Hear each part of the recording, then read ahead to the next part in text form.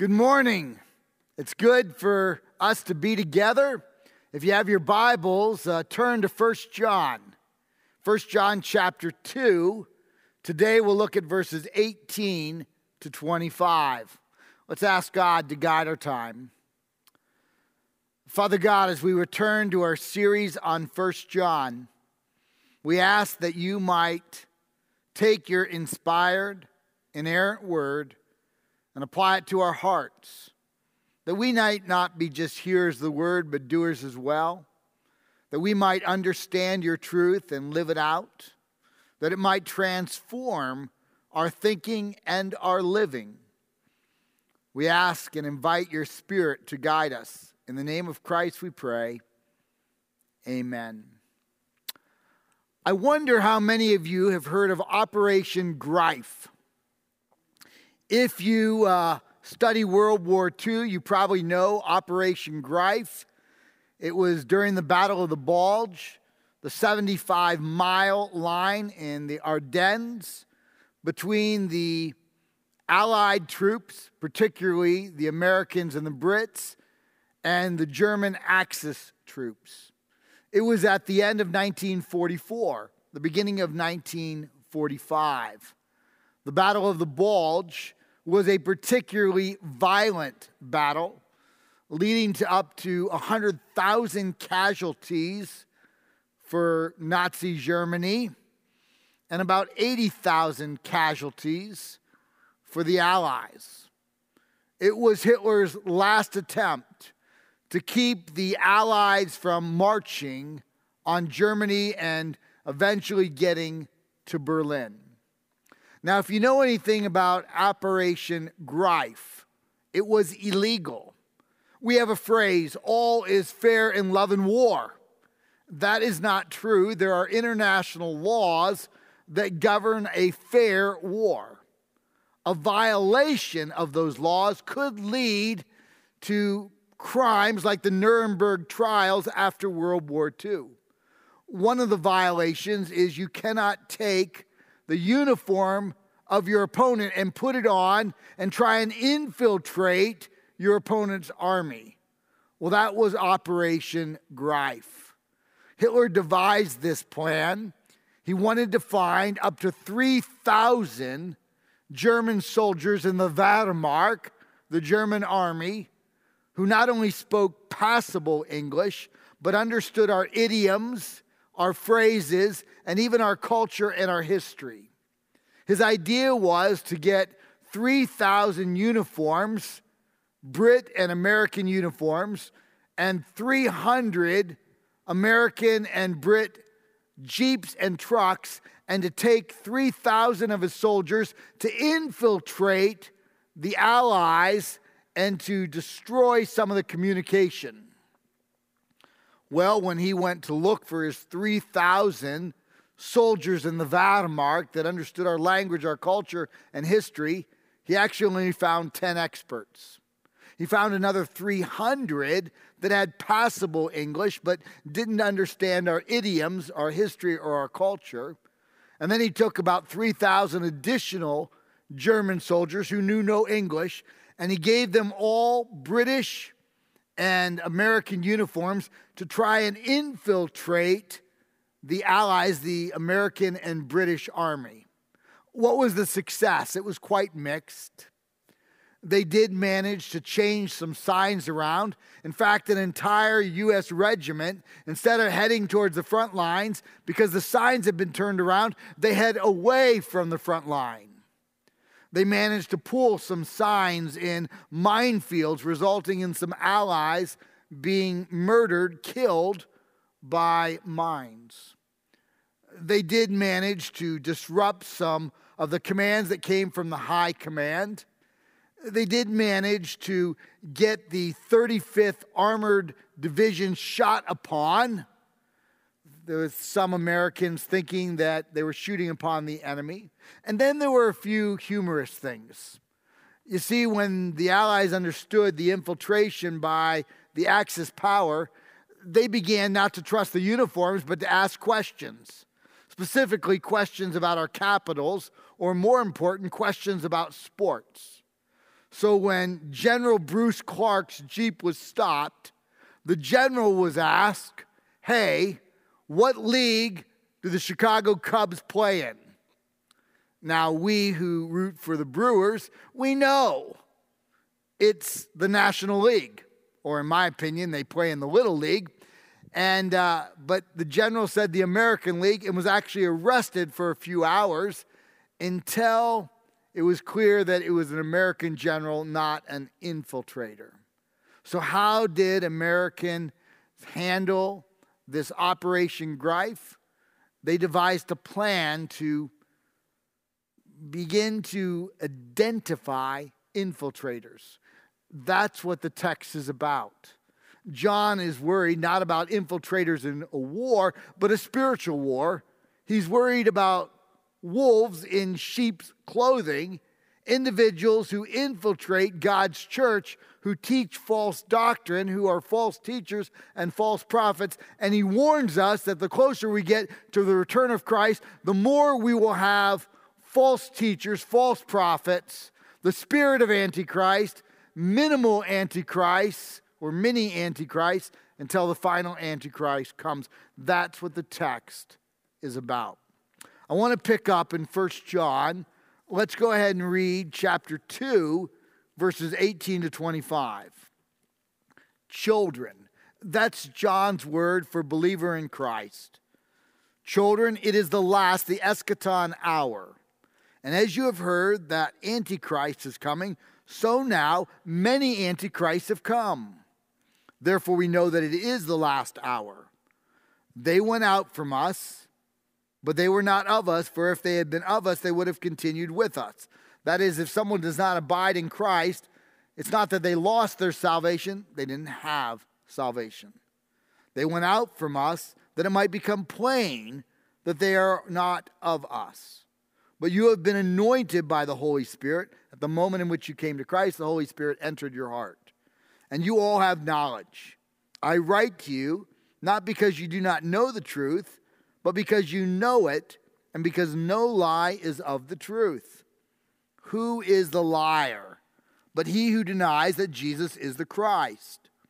This is the Antichrist, he who denies the Father and the Son. No one who denies the Son has the Father. Whoever confesses the Son has the Father also. Let what you heard from the beginning abide in you. If what you heard from the beginning abides in you, then you too will abide in the Son and in the Father. And this is the promise that he made to us, eternal life.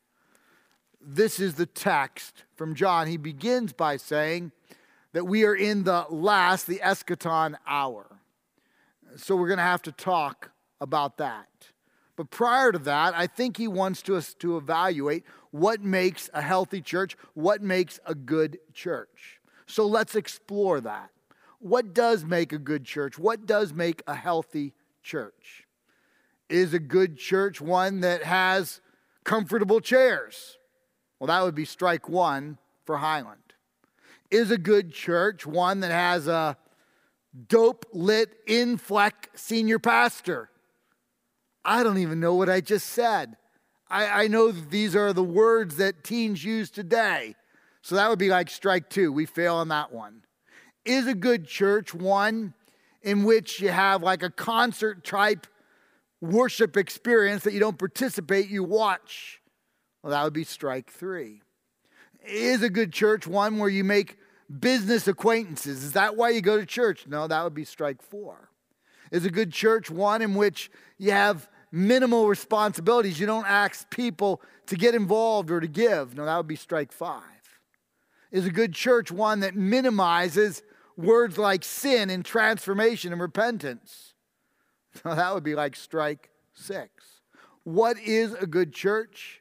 A good church, a healthy church, is one that focuses on the Word of God, that focuses on the centrality of Christ, that isn't focused on a politic, isn't focused on making people feel good. It's focused on Christ, the Word of God, to penetrate our lives, to transform us, that we become incrementally more and more like Jesus. That is a good and a healthy church. Yet surprisingly, John tells us that in a good church, we can expect imposters, infiltrators, wolves in sheep's clothing. Or in the words of today, we can expect the spirit of Antichrist to try and penetrate a good church, or even lesser Antichrist, wolves in sheep clothing, to make their way into a church. In fact, John says, we know that we're in the last days when that happens. Now that phrase last, eschaton, what does it mean? The last hour? Well, does that mean like the last 60 minutes before Jesus Christ returns at what in Latin we call the rapture, or in Greek we call the parousia, the coming? No, eschaton, last, doesn't mean 60 minutes. It doesn't mean the last hour in that we have 60 minutes and then Jesus comes. Actually, that last hour is the period of time between Christ's ascension, 40 days after his resurrection in Acts 1:11, and when he returns, 1 Thessalonians chapter 4, 13 to 18, with the trumpet sound, when the dead in Christ, the bodies will be raised and the believers will be taken, raptured up into the presence of God. Everything in between, 40 days after his ascension to when he returns, a period of time we call the church age, where we're living now, all of that is the last days. And John tells us that during this time, there will be lesser Antichrist and the spirit of Antichrist, and it will try to penetrate, infiltrate through false teachers, false prophets, the church of Jesus Christ. In the words of verses 22 and 23, the spirit of Antichrist is this: who is the liar? The one who denies that Jesus is the Christ. This is the Antichrist, who denies the Father and the Son. No one who denies the Son has the Father. Whoever confesses the Son has the Father also. More than any other doctrine, the spirit of Antichrist, the lesser Antichrist, and the final Antichrist will be denying the exclusive nature of the gospel. That salvation is only solely, uniquely, by faith in Jesus Christ, accepting his death on the cross as the payment of our confessed sin, his resurrection as evidence of life after the grave, as he empowers us to turn from sin, repent from sin, and towards righteousness. The spirit of Antichrist, lesser Antichrist, and the Antichrist will deny that. They'll try and take our eyes off of the centrality of the gospel, because if we don't embrace the gospel, we cannot be transformed, we cannot be saved. And John tells us that the closer we get to the return of Christ, the more the spirit of Antichrist and lesser Antichrist will rise. Now, I happen to believe that the Antichrist, the final Antichrist, will be revealed during the Great Tribulation. I believe in 1 Thessalonians 4, 13 to 18, that Christ will come down, the dead bodies of Christians will be raised to be reunited with the souls that are already in heaven, and believers in Christ will be taken from the earth. And then we'll go into Revelation 6 to 19, where we have the seals and the trumpets, the bowls, the hard, terrible time of the tribulation. And halfway through that, if not earlier, the Antichrist will be revealed. He goes by a lot of names. Daniel in Daniel 7 calls this Antichrist the little horn. Paul in 2 Thessalonians chapter 2, 1 to 4, he calls the Antichrist the man of lawlessness. It will be a human man that is indwelt by Satan and does Satanized evil. John himself 4 times calls the Antichrist Antichrist in 1st and 2nd John. In the book of Revelation, John calls the Antichrist the beast from the bottomless pit in Revelation 11, and the beast of the sea in Revelation 13. And in Revelation 13:18, he tells us that there will be a mark, an identification, a number 666 that will be a part of the Antichrist and will identify his followers. And a day is coming as a committed pre-tribulation, premillennialist. I think that day is during that tribulation. We have lesser Antichrist now. We have the spirit of Antichrist now. But the Antichrist is eventually going to come. But they all have the same message. They try and take our eyes off of salvation by faith in Jesus Christ alone and put our minds on lesser things to divide the church, to lead people away from salvation and towards a crisis eternity. That's the spirit of Antichrist. And John tells us that a few ways to identify lesser Antichrist or the spirit of Antichrist is that they might start well, but they abandon the faith. They're wolves in sheep's clothing. Let me read verse 19. He says, they went out from us, but they were not of us. For had they been of us, they would have continued with us, but they went out that it might become plain, obvious, that they are not of us. Now, we're not talking about somebody who leaves a Bible-centered church and goes to another Bible-centered church. That's not what we're talking about. We're talking about an individual who at one time proclaimed Christ, but then wandered from the faith and eventually not only backslides, but says, I deny salvation by faith in Christ alone. John says they didn't lose their salvation. They didn't slip away. They didn't slide away. John says they went out from us because they actually were never a part of us, because if they had been a part of us, they would have abided in Christ. It's not a loss of salvation. It's being duped, either self-duped or duping others that one believes in Christ. In this regard, I think of Joshua Harris. Several decades ago, Joshua Harris released a book that was well read by many. I Kissed Dating Goodbye. And Joshua Harris was not only an author, but he was a pastor of a church, I believe in Maryland, that grew quite large, a couple thousand people. And Joshua Harris seemed to be a believer in Christ. He was a pastor. He wrote an influential Christian book. But more recently, Joshua Harris divorced his wife and left his family, as he says, for no reason. I just got tired of them. He embraced a morality that is quite different than what Scripture allows. And he has denied that salvation is by faith in Christ alone. Joshua Harris duped us. He did not dupe God. He was a wolf in sheep's clothing. Now, I'm not saying that if someone gets a divorce, suffers a divorce, they're an unbeliever. It happens all the time. I'm not saying that if somebody falls into immorality for a season, she or he is an unbeliever. It happens all the time. But the evidence that Joshua Harris was not a believer is that he now denies the exclusive nature of the gospel. He denies the deity of Christ. He denies that salvation by faith is in Christ alone. And so John is very clear. He says, it's now plain to us.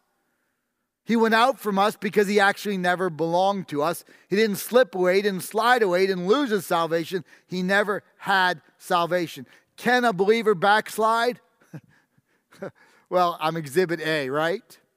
Look at 1st and 2nd Corinthians. It's a church full of mess-ups. We can all relate. But verse 19 says, they went out from us that it may become plain that they were not of us. Verse 24 says, let what you heard from the beginning abide in you.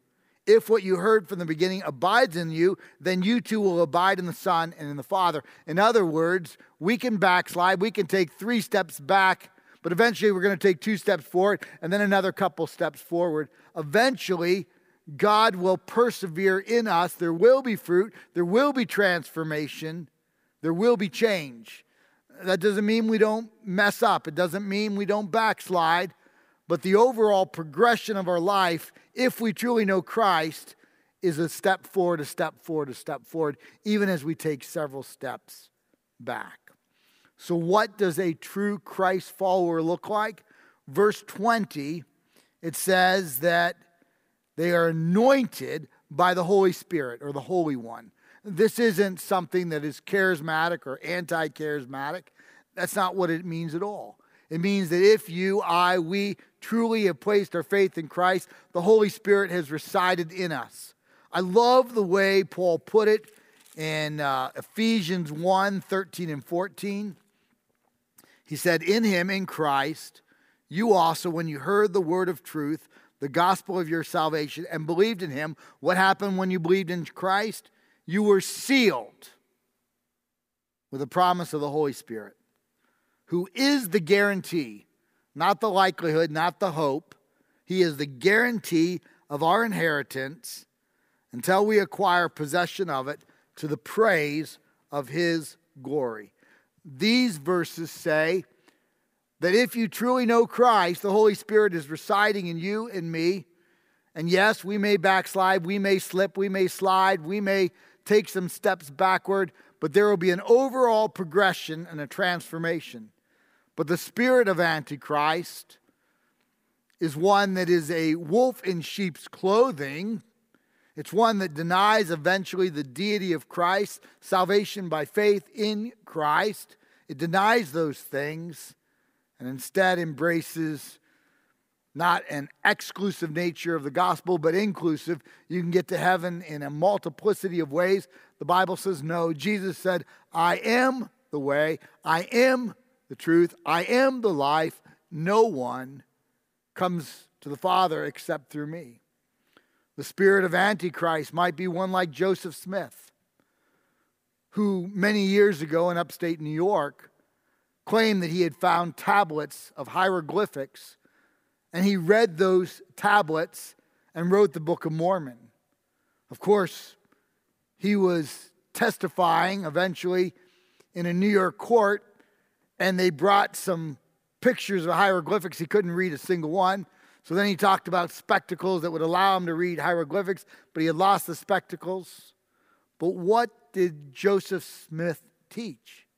He taught that Jesus Christ is not infinite, he is a created being, and that we need to work out the salvation, not work out the salvation we have, but we need to work for the salvation to acquire it. We need to earn our own salvation. That is a lesser Antichrist. That is the spirit of Antichrist. And John says, be careful, be alert, be watchful, because the closer we get to the return of Christ, the more Antichrist that will rise up, more the spirit of Antichrist will try and penetrate the church. And eventually, I think during the tribulation, the Antichrist will be revealed. Who is the Antichrist? I don't know. We've got to be very careful. The church has been kind of embarrassed in this regard. We have identified all sorts of people as the Antichrist through our history, haven't we? Epiphanes, Antiochus Epiphanes, or several Roman emperors, whether they be Nero or Domitian. We have identified a number of popes, and Pope Leo X identified Martin Luther as the Antichrist, and Henry Kissinger, and we've had Stalin and Pol Pot and Lenin and several premiers of China. We've had several presidents, more recently Ronald Reagan and Obama. All sorts of individuals have been identified as the Antichrist. Again, I believe the Antichrist will not be revealed until the tribulation. So I think we're rather silly to identify the Antichrist, but the spirit of Antichrist and false teachers we can identify. Because John says the closer we get to the return of Christ, the more infiltrators will come into the church of Christ. In this regard, I think of an art forger, the most famous modern art forger. His name is Mark Landis. Mark Landis suffers from schizophrenia. He also suffers from bipolar disorder, but he is brilliant. and he has an encyclopedic understanding of art. He's also an incredible artist. And he looks at masterpieces under microscope and under all sorts of magnification, and he can repeat what he has seen, and then he can age these masterpieces that are now forgeries. We are told that no less than 45 museums in the United States have had forgeries that they thought were masterpieces done by Mark Landis.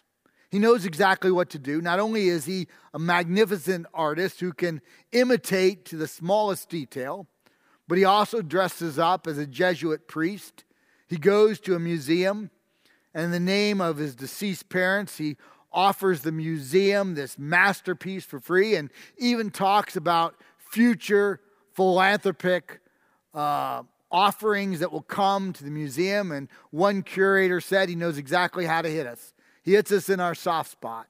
Not only can he imitate with the greatest of detail, but he offers to give us the masterpieces and even offers future money in the future.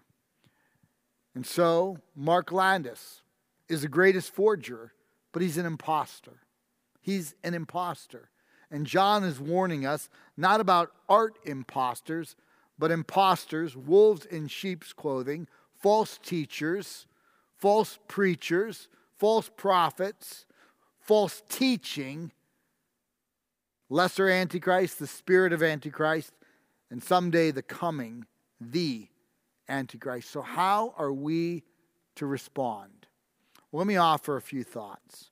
First, I think sometimes we are too quick to embrace the latest and greatest without knowing the character of the individual who is teaching. Because she or he is a great teacher, we become disciples and we read their books and we listen to their podcasts. And I'm not going to name names, but we all have been duped, right? But most of the time, when one of these preachers has fallen, we've seen evidence of it prior for a decade or more. And yet the public ignores it because they're a good teacher. A board ignores it because the crowds come. And that is a lesser Antichrist. That is the spirit of Antichrist. And John says, be careful about the shiny, the latest and greatest. You want to listen to individuals, not only who teach straight from the Bible, but whose character you can evaluate. Second, John says, you need to evaluate what's being taught. I think of Luke in Acts 17:10. He talks about the Thessalonians who would listen, the Bereans in Thessalonica who would listen to Paul teaching, and then they would go home and they would compare what Paul taught to the scrolls. And Luke says that they were noble. We should be listening to messages and then making sure the message is square with the Word of God. And now we're not looking for tiny little mistakes. We're not heresy hunters, but we're looking for where what's being taught does not square with the Word of God. We ought to be doing that with sermons and Sunday school lessons and young adult and Gem 180 and One Way Club and mother of preschoolers and women of real devotion and all of the Bible studies. We ought to be comparing what is taught to the Word of God. We ought to be Bereans because that is noble. So know the character. Compare the teaching to the Word of God. Third, examine oneself. We need to make sure we're abiding in Christ and not just coasting. If we're just coasting, we're being disobedient to the Lord. Or maybe, for some, a few, we've even duped ourselves to believe that we are born again when we have not truly placed our faith in Christ. And so I've got to be asking myself questions like this. So do you. Is my prayer life more alive today than a year ago? Do I find myself more in love with the Lord now than a year ago? Am I in the Word more now than a year ago? Some of those besetting sins, has God been working in and through me So I've seen some incremental victories now that I didn't have a year ago. We need to be abiding in Christ. Fourth, we need to know that the closer we get to the return of Christ, the more Antichrist and spirit of Antichrist that will arise. It's just going to happen. And so we have to be diligent. We have to be on our guard. Culture is pulling further and further and further from biblical truths. We've got to be in the Word, in prayer, in fellowship, and make it the priority of our lives, or we will soon wander with the spirit of Antichrist and lesser Antichrists that are all around us. We have a fearsome enemy. He's a defeated enemy. He's infinitely less than God. Greater is he who is in you than he who is in the world. But we have an enemy. Peter puts it this way in 1 Peter chapter 5, verse 8. He says, be sober-minded and watchful. Your enemy, the devil, prowls around like a roaring lion looking for someone to devour. So we've got to be sober-minded and watchful. We've got to be in the Word, in prayer. I love the way James puts it in James 4:7. He says, submit yourselves therefore to God. Resist the devil. How do you resist? With the Word of God, with prayer. Resist the devil, and he will flee from you.